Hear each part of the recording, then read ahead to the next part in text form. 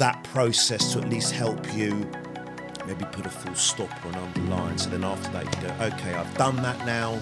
The people that say, I'm going to be with you every single week and call you. I'm going to be there for you. Yeah, a week later, where are they? Fucking gone. And it was almost like they rolled the red carpet out for me. They didn't give me one plot at the shul, they gave me 3 plots on condition I became a member immediately. And Did you have to pay for 3? No.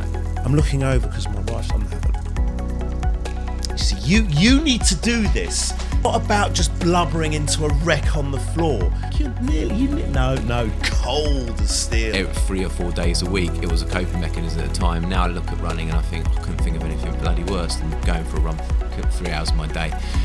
Because she lives on, I believe she lives on within my heart.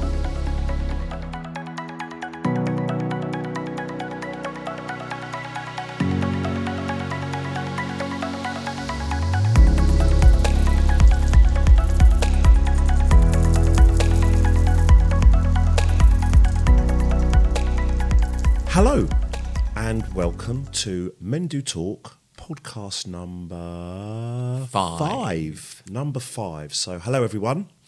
Good afternoon. Hello. How are you?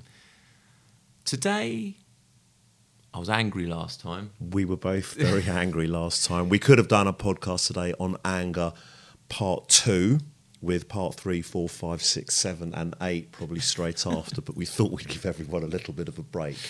Yeah, so today I've donned the grey T-shirt because, and so have you, I see. So have I, actually. Yeah. But with a bit of colour, because, yeah, you know. It brings out your eyes. I got my new trainers. Yeah? Nice. We can still be... I don't think they beat mine, but...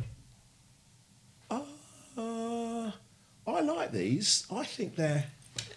We can still be grieving and trendy. Fashion aficionados. Yes, fashion aficionados. Which we are not, to be clear. No, I'm a setter, not a follower. Yeah. You just follow the trends. I say, hey kids, how do these look? Ooh, you haven't donned the peak cap yet. No, caps are me just awful. Yeah, really?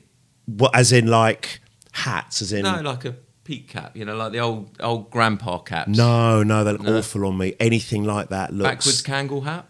Oh my god! I'll wear a cap, but of course all the kids call them snapbacks, don't they? I don't know. I just know that I'm the uncoolest dad in the world, even though I know I'm the coolest dad in the world, right? Well, I think as dads go, I think we're okay. My other 2 children always say to me, you know, like last night I had them over for dinner, and it was like, "Oh, well, Dad's very in touch with himself now." Yeah, whatever that means. At least they're not saying I'm touching myself. No. Well, they wouldn't be wrong, would they? It is a coping mechanism. It is, but we're not talking about that today. What are we going to talk about? Releasing the tension. Releasing the tension, but not here. Well, it's conveniently we can go in from that to this, which is anxiety. And spirituality, and how I feel the two are connected. And we have, I think everybody has levels of anxiety, but that is one of the main things that has struck me on the grief process is anxiety, and how I've coped with that part of my being. I've used various sort of coping mechanisms to try and control anxiety, and it's been, it's gone from meditation to spirituality to wanking myself into a coma. Sorry. I don't know how I'm going to edit that out. I might not be able to. But everyone does it. Everyone does it. There's a time and a place. Yeah. And on a grief podcast, probably isn't one of them. Sorry, for wokeism purposes, I'll say masturbation. Call it what you want. Same outcome. Literally. Yeah, I know. That was the joke. Oh, right. Yeah. It's all right. Anyway. And I'd just like to apologise because Lee is just getting over a cold. Yes. And he's passed it on to me, no doubt. So thank you, Lee, for that. Because no one ever gave it to me. Not that we've been intimate or anything, but the distance between me and him is fine. Is quite short. But no, so yeah, I've tried to cope with anxiety and that feeling, that where it hits you in my gut. I've described it in the past like almost like irritable bowel syndrome, because it's sort of, it hits you right in it's right in the base of the stomach. It's the butterflies. Yeah. It's that little for no reason. I think the way I describe it is you go into that feeling you get when you go into a school exam or an examination, a doctor's examination, that fear of dread, that it just seems to park itself in the stomach. And obviously, I've had to use medication to help sort of control it. And sometimes, what did you use? I used I've tried everything. I'm trying to think what I use at the moment. Pregabalin, I think I use to control it. But also I'm on antidepressants as well, which is another sort of one of these drugs. But originally when I took some drugs, it affected my libido, so it's counterproductive, especially when you're trying to wank into a coma. So sorry. But basically, I'm in one of those moods today. But basically, yeah, and now I'm on a right balance of things that work, but it's still there. It never goes away. No. And yeah, I've tried to go off it in the past, and it does have a negative effect. And you think you're in a good place, and then quite quickly you're in a very bad place. Yeah, I wouldn't, I need it in my life. It's as simple as that. And, there's parts of me that just, think about medication, and Lee has his view on medication as well. But what I've learned is that, if I look at my family history, my grandma was on Prozac for most of her life. My grandfather had a breakdown during the war. He had to collect bodies. So let me just stop you there. Yeah. So, okay, so your grandfather had a breakdown during the war because he was collecting bodies. After the war. I think it hit him out late. Yeah. Yeah. As it goes, when you hear something like that, well, that's enough for any person to have any type of breakdown. Absolutely. I mean, 1 or 2 or 3, well, yes. So so I wouldn't want to call it a history of in the family, because it's like, it's the nature, it's the nature versus nurture debate, isn't it? Yes, like so many of my families experienced burns. So why was that? Well, they were all firemen. It's that, because that's what they did. I'm not saying that, but with regards to medication, see, I've never taken medication ever for it. Not legal medication, and if anything, it would have been the smoking of the herb. The Jamaican Woodbine. Jamaican Woodbine, friend of Bob Marley. That was my vice. I remember at one point the doctor offered to put me on Prozac, but I didn't feel that I needed it, because I felt I was coping. Yeah. And so I didn't want to have anything prescribed to me. Well, it's the psychologist versus the psychiatrist debate, I suppose, because a psychiatrist will immediately prescribe you a medication, and a psychologist, to a certain degree, will avoid it until the point that you need it. And I was in that sort of therapy route for a long time, and for a long time they were saying you need something just to ease, take the edge off. But I do get a bit slightly dubious with doctors, however fantastic the majority of them are. It's the quick, there you go, take that, that'll take the edge off. That's where and as I said, you resist it, but then you get that sort of initial, almost like jubilation when you're on it, and you don't want that feeling to go away. I've been on ones that have been almost psychotic, Like, okay. In fact, without naming names, a psychiatrist turned around to me and said, "When I was at university, I used to take this as a bit of a high." Yeah, but it's funny because we were talking about that with someone last week, weren't we? Yeah. About I get the actual, but there's a lot of people that microdose anyway, because microdosing is a way of just taking the edge off your day. Some people have a coffee and it affects them in some way. I used to smoke cigarettes many years ago during university, and it was the nicotine that I was addicted to. Well, yes. And when I was at university, I enjoyed the odd joint. And again, same thing, took the edge off, but I didn't enjoy the feeling of being stoned. It made me more anxious, if anything, and I had sort of. So did you? So what I then realised when I came off it, that it was actually the nicotine part that I was addicted to. And yeah, but also it's quite a habitual thing. It's the whole let's go and skin up, take the Rizzler, the rolling, the da-da-da. It's everything. When it comes to the actual smirking of it, you're like, oh, yeah, is that it? But that's I think with it's like going to the pub. Yeah, but it is a cultural thing in our generation. That it still happens a lot. People are still enjoying a reefer and a really, yeah. I haven't touched it for so many years now, and I don't miss it, but I do vape, and it it's nicotine vape, and it helps just take that little bit of edge off for me. But we all have those sort of. It's annoying because in a way. The things that take the edge off to a certain degree, they're also bad for you. It's like the old don't eat too much chocolate because it's not great for you. But part of my evening routine is to have some chocolate. I just love it, right? But then I go to the gym the next morning, and it takes it doesn't make me feel guilty for going to eat the chocolate or eat the bread or whatever it is. There's a lot of advice and guidance out there on healthy eating, but ultimately my routine, and I suppose you can relate this to the grief journey, I suppose, in a way, it's sort of like what works for me may not work for somebody else.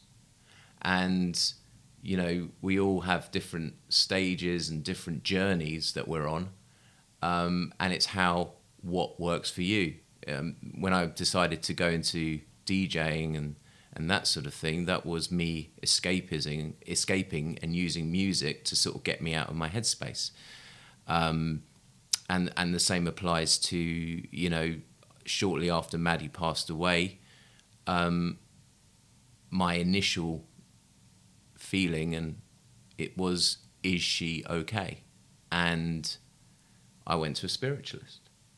And that became very much a big part of my coping mechanism, as did going to synagogue on a Friday night, mainly because I didn't want to go on a Saturday because the service is longer. But I found the ritual of it and the people, I'm in United Synagogue, so it's predominantly men in a room together with all very much a common sort of belief system, and it helped me spiritually to get into that process. Now, my father, and we'll talk about you in a minute, what you did immediately after that, after Madeleine's passing. My dad went the opposite way. When my mum died, he refused to go to shul, and he still refuses to go to shul, and I had to drag him to shul when shortly after, literally the day of Maddie's burial, which was a Friday afternoon. To get him into shul that day was hard work. You've said in the past your dad turned to Catholic before Madeleine died, and told you after. Well, yes, I haven't actually told that story to many people, so now... Didn't we talk about it in previous pod? I don't remember, did we? I don't know. We may have to talk about it again and then cut it out if you have. Quite possibly. Well, it was done, so yes, yeah. I mean, so everyone has their coping mechanism. That's the point I'm making. But for me, I found a lot of comfort in the spiritual part of it. The person I saw spiritually was in the Jewish religion, part of United Shul, and I messaged them shortly after they were recommended to me, and I went to meet them. Didn't even give my name, and I sat in the room, and it was like she knew. I keep saying it. Sorry, I know. It was like she knew me from years. The stuff they knew no one else could know, and it was mind blowing. But the first thing that I knew was that Maddie was at peace, and to be able to relate that to the night after Maddie fell ill and was at Great Ormond Street, to waking up in the bed that morning, the morning she died, and seeing her dancing at the end of the bed with my 2 children in the bed with me. That gave me a lot of comfort, because I saw her dancing, bearing in mind she couldn't walk or talk, but she was dancing on her tiptoes, and I can still see that picture in my head. And she was smiling, and she was happy, and she was at peace. And that was reiterated in that first meeting. And what this person told me is that, if we want to go really deep and dark, not dark, deep, that the synagogue knew of her powers, of what she could do. And while they know religious people know that they can do it, if you think of the Kabbalah and all this sort of thing, they can communicate. And rabbis and spiritualists, and in Jewish religion anyway, can do it, but choose not to. And it gave me that belief that there was another world, and this is part of that journey. We are in this sort of in-between space where, whether we've been tested or whatever. And I suppose in a way, then my thinking goes to, well, okay, this all sounds mad, right? But when you talk about it, it still makes sense to me. People come onto this planet and they go too young, and they come onto this planet for a reason and a purpose. Now, whether that's a singer, whether that's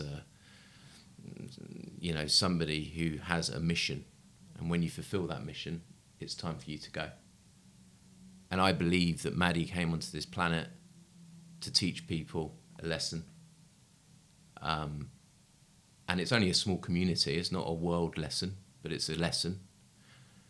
And I learned to appreciate Maddie through that spiritual journey, and understand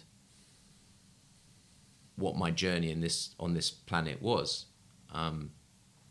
And that's how I got to this point today of sitting with you, meeting you. The tattoo I had thought about, and nobody knew about the tattoo. And in the second or third session, when the spiritualist said, "When you getting that tattoo?" And I was like, what? Maddie thinks it's a good idea. I was like, holy shit. And I can see Lee's welling up. I'm not. Okay. No, I'm not at all. Cold. No, okay. no, I'm not welling up at all. Okay. No. He just thinks I'm talking bullshit. No, look, total dry eyes. It's just as cold, or as hay fever. No, look, total dry. Not a well. No, sorry. Oh, yeah. So when I went to Israel, went to Tel Aviv, and I got the tattoo that everyone knows about. And she said to me, and you need to get a dog. And, I got the dog. I literally was in touch with people a couple of weeks earlier. And she said, when you getting the dog? And Maddie thinks it'd be lovely. And she could see the colour orange. She couldn't connect the connection. And I remember, I got back home and I went back to the videos of the dogs, and there was a dog in the video that ran to the screen and like on the camera. It wasn't like the cameras we have today, but ran to the camera, sniffed the camera, only one to come to the camera, and it was wearing an orange collar. And I instantly phoned them and said, I want that dog. And then they were like, that dog's not available. Anyway, about a week later, they called back and said the dog's come available again. So I said, I'll have it. No question. Sent the money straight away. Had some money saved for Maddie, which was exactly the amount that the dog was going to cost us. And it emerged the day I collected the dogs that she was actually born the night or the morning Maddie fell ill and died, basically. Was brain dead. And when I got the dog, drove to Bristol, collected the dog, and I introduced her in that room. And the spiritualist said to me, when you get that dog, it's going to act very strange in her bedroom, in Maddie's bedroom. And that dog, and anyone who knows that dog, Pepper, her name is, we named her after Peppa Pig, the show. She is Pepper as well in colour, she's a poodle. When she goes into that room, she just turns into this dog that just needs to cuddle everybody. Almost like Maddie's channeling herself through that dog. And what she's done for my other two girls, that dog, it's sort of like, I know dogs have a limited lifespan, but it's helped them into their adult life now, please God. You know, she hugs me like Maddie would have hugged me. She wraps her paws around my shoulders. There's various photos of me and that dog together. Yeah, probably don't want to see those photos. No, no, that's the other dogs. Oh, the other dogs. The other dogs. Anyway, we're out of time, so thanks very much for the Serge Cowan Show. Thank you very much. Good night. So she told me to say, or told me, you know, that was writing the book, which is basically the story of Maddie's week. The week she passed, and the shiver and all the other things we had to deal with after she died, and reflecting on her life, you know, and said various things about that which haven't come to fruition. So, you know, but that's my choice. But at the same time, you know, that was a road I'd went down. And I haven't seen her for quite a few years now. And I do still reach out to her because there was other things she said. Which I'll talk about later, because I could talk all day about this and you haven't got a word in edgeways. But I'm just interested to know, you've said to me in the past that you didn't ever want to touch it. I think what it is, it's not so much I didn't want to touch it. There are large elements of it that I believe. There are some elements I don't. I think for me, probably the main reason why I didn't want to is because I didn't want to know that she was there and just behind you. Exactly. I wouldn't want to know that she was there and she's okay and she's here and da da da, because that doesn't. I can't see her. I can't hug her. I can't hold her. I can't smell her. I can't touch her hair. So why did you do the tattoo? Because it was my way of remembering her and having at least sort of her name there, so she'll always be in there. And even when I look at Madeline, it's in there. So we did the tattoos for slightly different reasons because obviously I did it, as I said, because she lives on. I believe she lives on within my heart. But I think ultimately we still got it for the same reason. You still get it for the same reason, to remind you, to be with you, to be part of you. It's still the same. Do you ever get a warming in your heart like she's present? No. No. We need to get you in tune with that. But maybe it's a lovely feeling. But maybe it's because I don't need that feeling.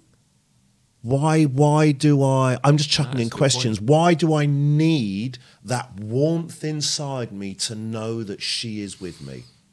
Why do I need that? For me... but why? Okay, sorry, yes, go on. No, for me, it makes me know that she's safe and protected and looked after. It's comfort for me.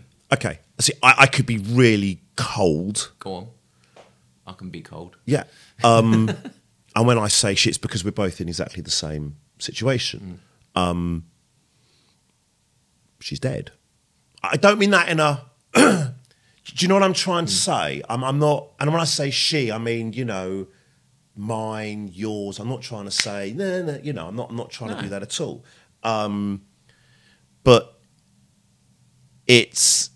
Yes, I suppose if there is some kind of afterlife or whatever you want to call it, then it's nice to know that they are at peace, or they're happy, or they're comfortable, or they're having fun, or they're whatever.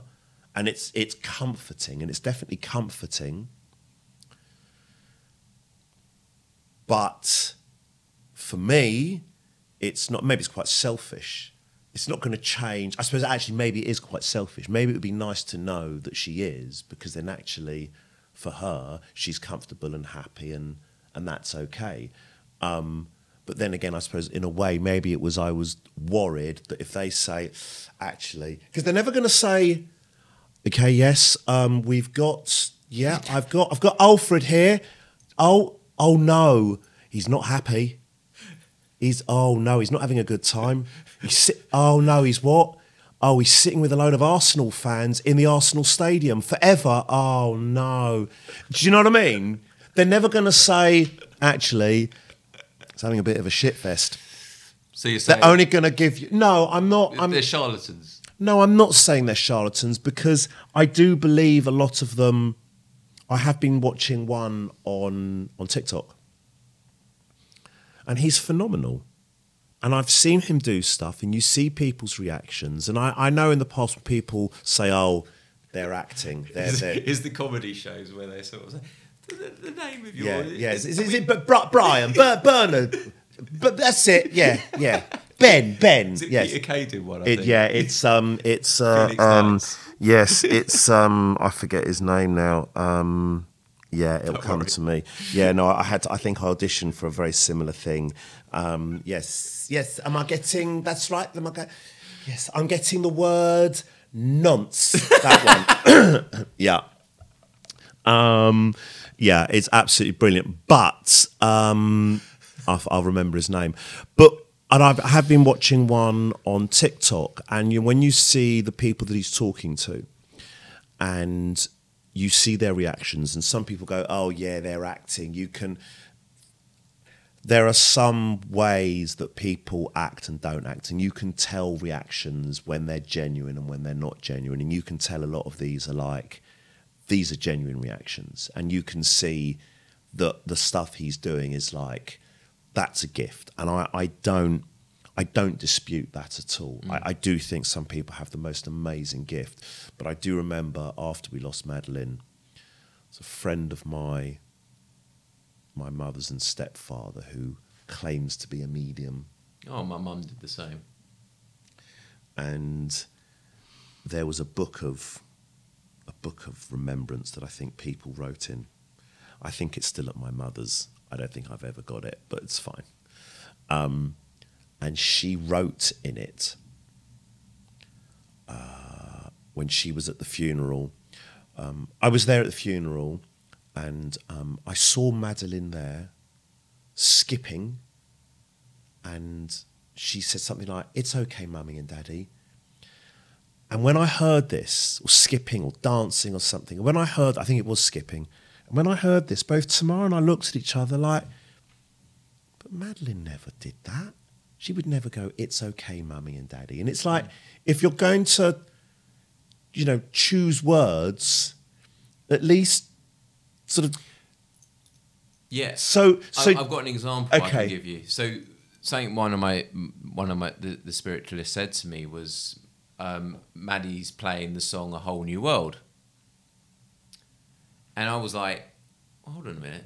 She didn't. I don't know what song she liked, because it was very hard for her to sort of give that information, because she would smile and she would cry. Basically, there was no middle point with her. But the interesting thing about that song is now, whenever I listen to that song, it wells me up and it makes me think of Maddie. Even though it wasn't part of her life, in my view, I still use that song now, relates to Maddie in a weird sort of way. Yeah, it's not weird. It's a connection. Yeah, but it's not a connection that I would have ever put on Maddie when she was alive, right? Yeah, okay. So it's almost like some spiritualists are there maybe to comfort you as a form of therapy, right? Yeah. And well, it's a placebo effect again, isn't it? And then you sort of get confused at what you actually believe in, or what actually happens. If it helps you, yeah, in your healing, then surely that's a good thing. I think the worry is, and the danger is, when you start to become reliant on these. Absolutely. And every... What is that? It's the old, if you see a butterfly, or if you see a feather in your living room. It's a feather. I had... So again... Do you know how many feathers my pillows dispose of? So again, and I remember my wife and I, we've spoken about this loads of times. You can't use the feather. You can't use a feather. You can't do a lot of things. Lee?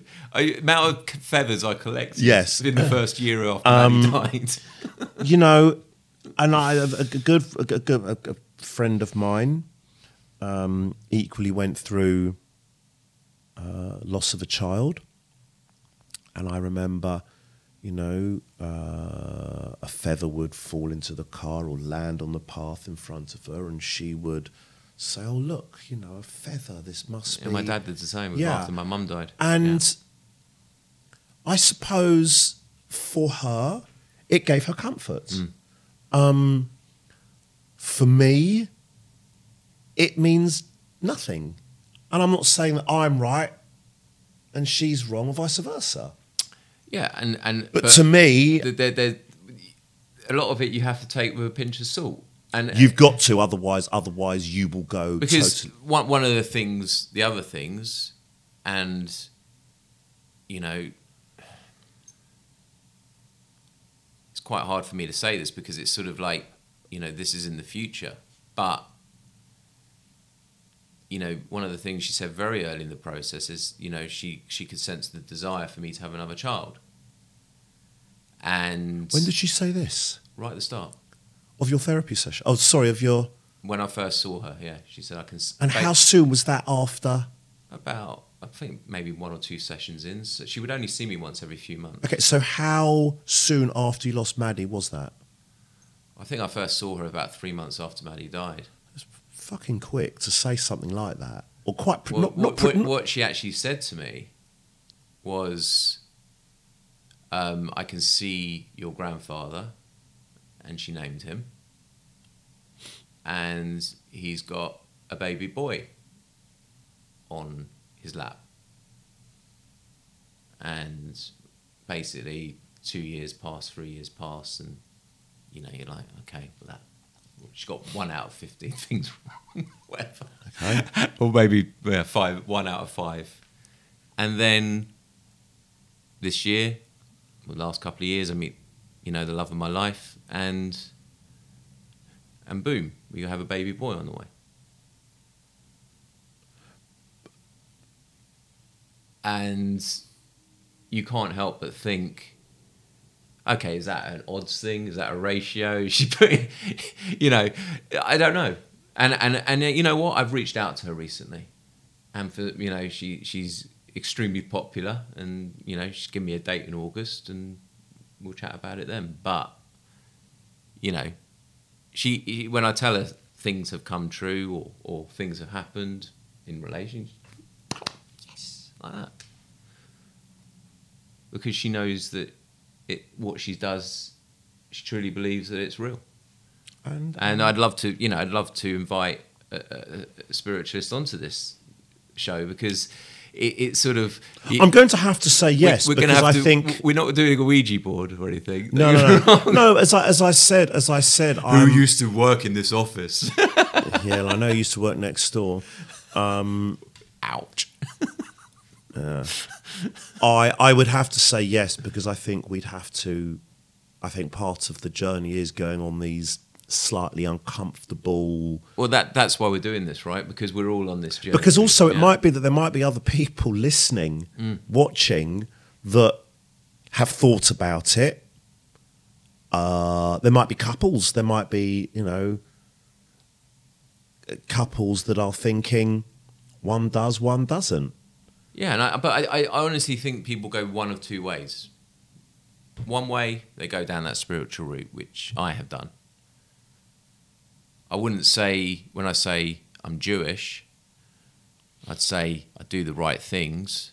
I repent my sins once a year, and because that makes it okay. Well, it does, and I walk out and swear. Literally, the first thing I do. Is swearing bad? I swear at my dad, which is the worst time, right? Because I'm joking. Sorry, sharks. But I do, but then the other people go down the other way and just reject it and become atheists. But it would be interesting to know when we start inviting people onto these shows, and we've got a few people lined up now, which is really exciting, where they went. We had a conversation with someone in America literally 2 weeks ago, and he's got an amazing followers and like huge following, should I say, in English, huge following in America. And we sat down, and the first thing he did was say, I want to show you a picture. I think me and Lee looked sort of. I think I touched Lee's leg or something. I think we couldn't say no, could we? And he jumped up. No, Lee jumped up. So don't touch my leg. No, he didn't. I don't think I did. No, you didn't. I don't think I did. I'm not that cold and while someone's trying to open up their innermost sort of. Well, we're intimate with each other, but not darkest that sort photo. Me sort of go, have a joke, have a laugh. No, there's a time and a place. And he pulled up on Google Meets a picture, and the picture was his car, and his car was literally. It was demolished, torn in two. Absolutely demolished. I think we both looked at it, and I remember looking at it going, wow, okay, where do you go from here? What do you even... And he openly told us what had happened. Yeah. His two kids were wiped out instantly in the car crash. He was driving, and he survived. I never actually asked him, did he have any injuries? When we get him on the podcast, we'll ask him, and he's coming on in the next few weeks. And the thing is, it was the first time that I thought, in a way, I've been quite self-absorbed in my own grief journey. You're looking at me. I'm not trying not to make eye contact with you for various reasons. Really? Yeah. You self-absorbed? I think everyone's self-absorbed in their own journey. I actually, you know what? If I can just say, I think we do become. We still, although we know it's not just me, it's you and it's others. We still think it's just me. Yeah, I'm feeling like this. You have no right to feel happy. No, I don't. No, I don't care. It's me. It's about me. And I can't help it. And I have to stop myself. And I find myself a lot of the time. And that's why it helps being with people like you, because you do suddenly go, yeah, it's because when I hear about all the therapy that you're doing and the fucking antidepressants and this, that, and the other. No, seriously, I think you know what, Lee, you're not you're coping and you're not, but it's not just you, and you have your problems, and then you come out with yours, and then, as you say, we're sitting down, we're talking. Let me say his name. Okay, we're talking to this guy, and then he shares his story with us and shows the photos. You then go, fuck, okay, wow. It was, despite Lee's best efforts, it was the closest I've come to breaking down. I literally had to hold back the tears because. So why did you hold back the tears? Did you feel guilty about? No, because I can't get in tune with myself like that at the moment. We need to get that out of you. As I said, I'm not saying that I'm not saying that you need to cry at every single given opportunity. And I'm not saying that when you cry, it's got to be a full-blown, oh, he's gone. Serge is gone. He's gone. Well, what can we? No, he'll be gone for an hour. He'll be wailing like a baby for an hour. No, it doesn't have to be like that. I think it can be a little but well. But just this is about that journey we're all on. We're on different journeys, and in my world, nothing surprises me. Right, and what I mean by that is, I've got stuff going on in my life. Lee has stuff going on in his life. The guy in America, and he said his name, has stuff going on in his life. We still have to live our daily lives. And when you're on that journey, there are other things that prevent you from moving on with your life to a certain degree, right? And that's going back to part of our anger at the moment. And, one day we will share all those sort of feelings a bit more. But it wouldn't be right to at this time. And one of the things that I relate to spirituality is dreams. Now, I don't dream. No, I hardly dream. And but do you think when I do dream? Sorry, save that question. When I do dream, he doesn't like to be interrupted. I remember. Well, I'm on a roll here. All right. When I do been on a roll for 45 minutes. When I do dream, the dreams I interpret into meaning something, and it's the subconscious, right? And one of the dreams is doing a DJ event, and no, fuck off. Sorry, it was true. That's why I give it up. Hey, Serge, you're great. Don't get me started on the DJing. Anyway, it was a coping mechanism. Now out of it, it's like when I went running, like a Michiganer. 3 or 4 days a week, it was a coping mechanism at the time. Now I look at running and I think I couldn't think of anything bloody worse than going for a run for 3 hours of my day. But the point I'm making is that the dream was trying to get somewhere, like being late for a gig, and everyone's waiting for me, and I can't get there. However I try, I hit a traffic jam or whatever it is. Yeah, car stops. Goes into reverse. And it's a mudslide. It doesn't matter what it is. The point is, I can't get to the destination. Yeah. And then you wake up and you're like, well, that's exactly what's happening in my life. Yes, but that to me is seeing Maddie in that dream. Is that me comforting myself, or is that reality? It's trying to understand what that all means, and then you interpret it in the way you want to interpret it, right? And it's the same with spiritualists. You interpret it in the way you want to interpret it, because it helps you cope. Yes, we will translate everything into the way we want to translate. And one of my favourite sort of interpretations of religion based on spirituality is the life of Brian. Now, there's a scene in that movie where Brian is running away from all his followers, and he was holding a gourd. Is it a gourd? A gourd. And he was one of his sandals falls off, And basically, the followers, one of the followers picks up the sandal and goes, follow the shoe. Yes. Yeah, and the other one picks up the gourd, follow the gourd. Yes. And they all run in different directions. Yes. And that was the formation of a religion, right? Yes, pretty much. And that symbolism's perfect. Because that's what religion is. It's a coping mechanism of life. Mm-hmm. And there's different interpretations. Even in Judaism, there's different interpretations. You can, in Sephardi, you can eat rice during Passover. That's right. Yes, and, that's right. And yeah, it's and you can't eat like. Oh no, I don't know if that's just when we were in Israel. It's like you can't eat broccoli. I don't know that. Yeah, because they can't inspect all the florets because there's so many florets. So I know you couldn't eat blueberries because they can't afford them. They're very expensive out there. Well, blueberries are very expensive anyway. Not here. £1 for a packet. I know. I eat them like a nutter. Where do you go? Tesco.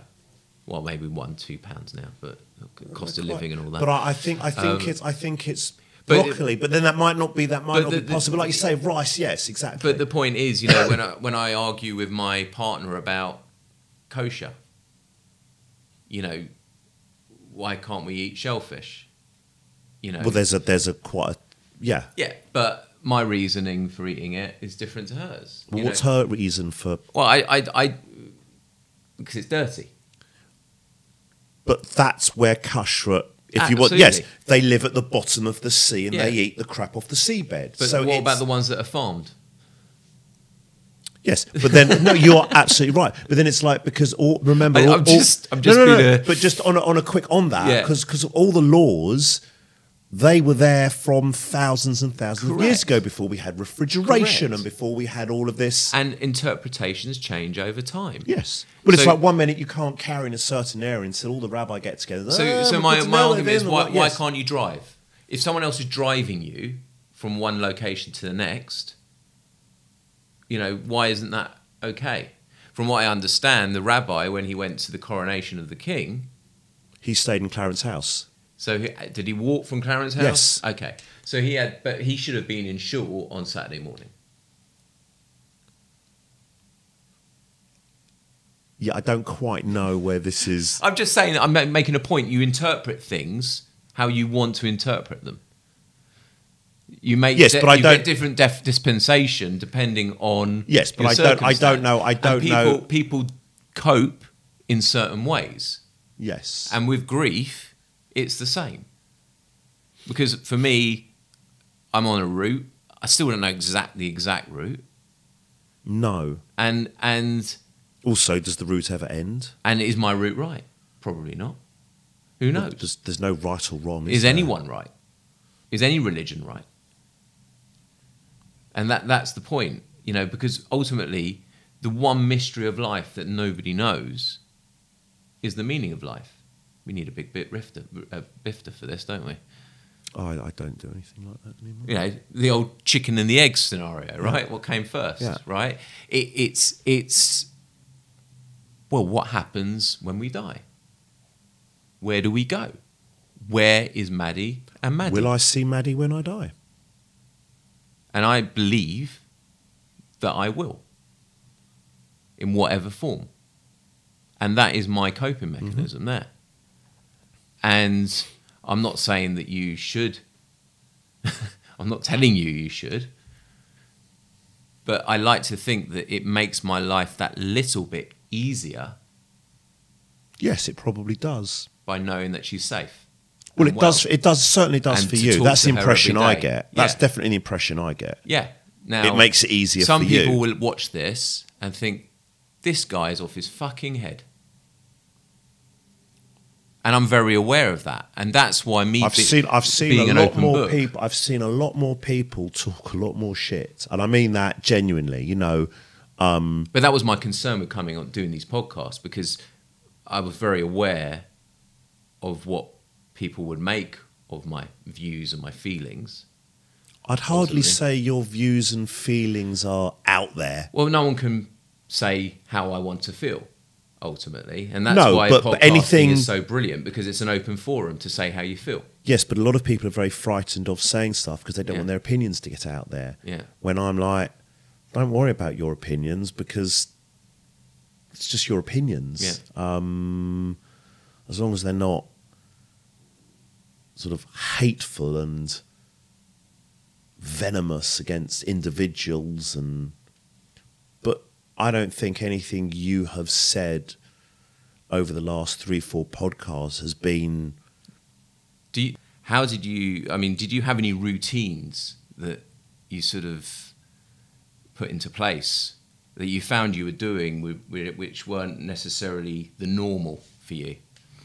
It's funny because no one's actually has ever asked me that, and it's not something I've ever thought, did I have a routine after? There's going to be that silence on the podcast for about 30 seconds. We can edit it. We can edit it out to make you go, wow, he thought of that quickly. Well, let me give you an example, right? So for me, my routine was to reach out to Maddie every night. Yeah. And on the back of spirituality and meeting the spiritualist, I felt that I could feel her in my heart. As I said, it was like this burning, warming sensation. And it's sort of like, I then... Not heartburn. No, it could have been heartburn, but then I got the anxiety as well. Okay. So I can tell the difference. Yeah. The anxiety hits me in the chest, in the stomach here. Yeah. And, you know, that's a coping mechanism anyway. And that exhale of breath and that sort of thing sort of helps me cope with that. But I looked at God as not necessarily the way I used to look at God, which was this all-empowering sort of thing above our heads. Okay. And I looked at Maddie as my higher power, I suppose, in a way. And I would reach out to her. And some people would say you're talking to yourself, but I believe that I'm talking to Maddie every night. I ask her what she's done with her day. And I don't remember doing anything like that, but I suppose because initially in the beginning, and I can't remember how long it would have been, obviously her room wouldn't have changed that much. It was probably quite a while. So I suppose, you know, in the same way that you'd be talking to her or what have you, you'd be in the room. Did you puff her pillows? Did you tidy it up? I think I'm looking over because my wife's. I'm having. You see, you need to do this. You need to be. It's not about just blubbering into a wreck on the floor, but you need to just sometimes just have a look. I think you're nearly. No, cold as steel, cold as ice. But it's nothing wrong with just having a little flutter of the bottom lip. You mentioned... But, okay, so if I'm just trying... I think probably initially the only thing would have been the smelling of the jacket, the smelling of the pillow in her bedroom, It's the sixth senses. Because her bed was there and that was all we had. Yeah. Well, that's exactly so. If it comes to routines, then I can't think. When I wrote the book, I talked about Maddie's aroma because she used to dribble quite a lot. Yeah, you said this, and she had this headrest here, and her saliva used to sort of stain the side of her headrest, and for about 3 months. I would go into her room, I would check it. Everything was parked neatly, tidy, all in its position. Her chair was a certain angle. And I would go up and I would just sniff the side of that. Yeah. And it would just warm me, warm my heart. Yes. And it was like that for a long time. And then, you know, as I said, it's funny, there is one particular picture that I do look at. It's the one particular picture that I do look at that I suppose if was the most emotive picture, it's that one. I don't know why it's that one, but it is that one. But But I don't think that's a routine. I don't actually think I had any real routines after. So how did you initially? Did you go to synagogue? Did you? Well, I went to synagogue only because I felt I kind of not had to, but it was a little bit of a rock to hold on to in a storm, because as much as I'm not religious at all, I suppose some people might argue that after something like that, well, what have you got to sort of help guide you through? You got like... So to have that process where you're having the sitting, the shiva, when you have people coming to pay their respects, whether you're Christian or Jewish or whatever it is, it's something that people can do, so you can go through that process to at least help you maybe put a full stop or an underline. So then after that you can go, okay, I've done that now. I can now get on. All the people that say, I'm going to be with you every single week and call you, I'm going to be there for you. Yeah, a week later, where are they? Fucking gone. We can talk about what people are like. Yeah. So I did go to synagogue, and funnily enough, when I went to one of the synagogues to say Mourner's Kaddish, what have you, and the rabbi that was there, who I think passed away a little while ago, was the only... I don't actually even think he was a real rabbi when I was at boarding school. I don't think he was. He was the only rabbi that I got on with at boarding school, and he was lovely. And I saw him, again, coincidence, or I hadn't seen him in years. Oh, lovely to see you. What are you doing here? Oh, I'm saying Kaddish for my daughter that I lost a few weeks ago. Oh, but he was a rabbi. He could do, But that was my... So that was, yes, that's when I went to synagogue, and I went for a bit, and that was it. And after that, I shaved what was... That was it, really. When we were at the Great Ormond Street, it came up pretty quickly, because I didn't have sort of plot rights and all that sort of thing at the shul, and it came up pretty quickly. I had a friend who I call the Mensch, who also became the funeral director in the whole process, but that's another story for another day. And he said, look, don't worry about this. Focus on Maddie. And throughout the course of that day, I remember I got a call, and the rabbi from Bushy Shul was coming up to see me to the hospital. But we'd already ordered the chaplain at Great Ormond Street, the Jewish chaplain. And then we had this sort of weird situation. He doesn't turn up with a cane. Because it turned up... it turned up... Not Charlie Chaplin. No, okay. That was a terrible dad joke, that. It's an awful dad joke. I will He basically... No, you're not keeping that in. Keeping my other thing I said earlier in. Which we won't be saying right now. No. But basically, it turns out I'm a Cohen. Oh, that's right, yeah. And being a Cohen is quite a big thing. And it was almost like they rolled the red carpet out for me. They didn't give me one plot at the shul. They gave me 3 plots on condition I became a member immediately, and they helped me dramatically. Did you have to pay for 3? No, I didn't pay a penny for any of them. Okay. And I'll be forever grateful for that, because we wanted Maddie to be near us. And, we had a moment where there was 2 rabbis competing to do the Shema and all this sort of thing over the bed, and it was, one of them was singing louder than the other, and it was, it's all a mitzvah, isn't it? You got caught up in this moment. You're trying to, you're in this moment, and all you're thinking of is, this is not funny, but just strange. And then they were talking about, giving up Maddie's parts for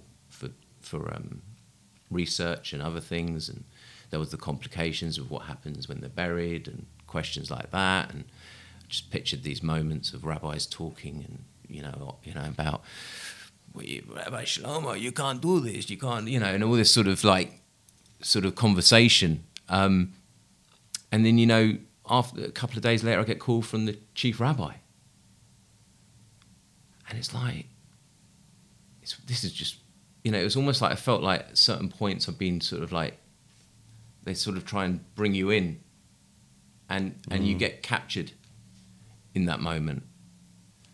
But then that is a coping mechanism. At the very early stages of grief, you have to find something.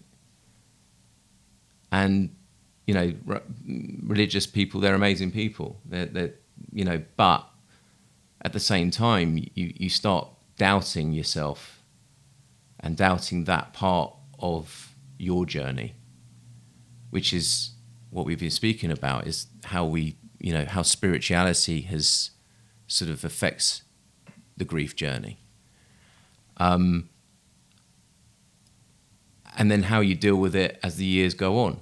I went from going from Friday night at shul every week, religiously, literally, to not going for over a year now.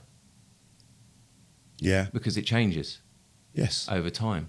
And as you get older, it changes again. Yep. So there's no right or wrong in religion. We're all people are going to suffer the same grief, whether it's losing a child, whether it's losing a relative, whether it's losing a friend, under all sorts of different circumstances. And, again, I can't reiterate it more. Men don't talk enough about the grief journey and their feelings and their emotions. And, we want to get men talking, because I do believe men do talk. And on that note... You do it well all the time, don't you? I do. You're getting good at it. I'll wrap it up. We'll see you again very soon. Yeah, see you soon. Thank you.